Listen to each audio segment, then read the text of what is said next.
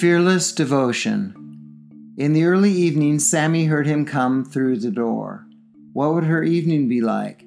Lately, Bob had been argumentative, short-tempered, and aggressive.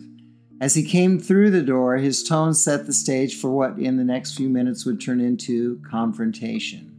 Bob's tones got louder, and Sammy put her hands up and circled offline, firmly saying, "Whoa, slow down. I don't want to fight."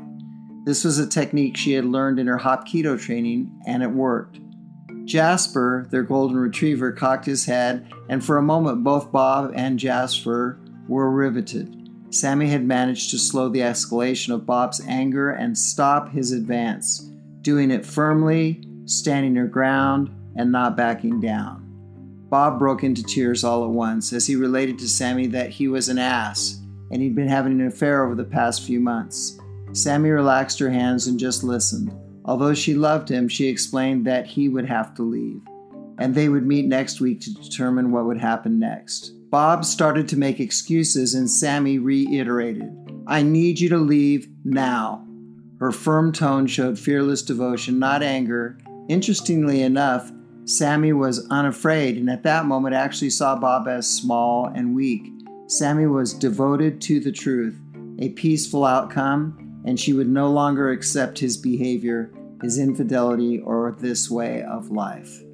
In self-defense, our devotion is to the outcome. Instead of arguing, escalating, or attacking, her sabum, Korean for sensei, had taught her to look beyond her natural response and be devoted fearlessly to her future. This same scenario happens in domestic disputes on a regular basis, and with emotional escalation ends up many times in injury, property damage, or death. As warriors of life, we choose to set aside our emotional responses when appropriate and look toward the future and the big picture of life. Be devoted to life, fearlessly devoted to life.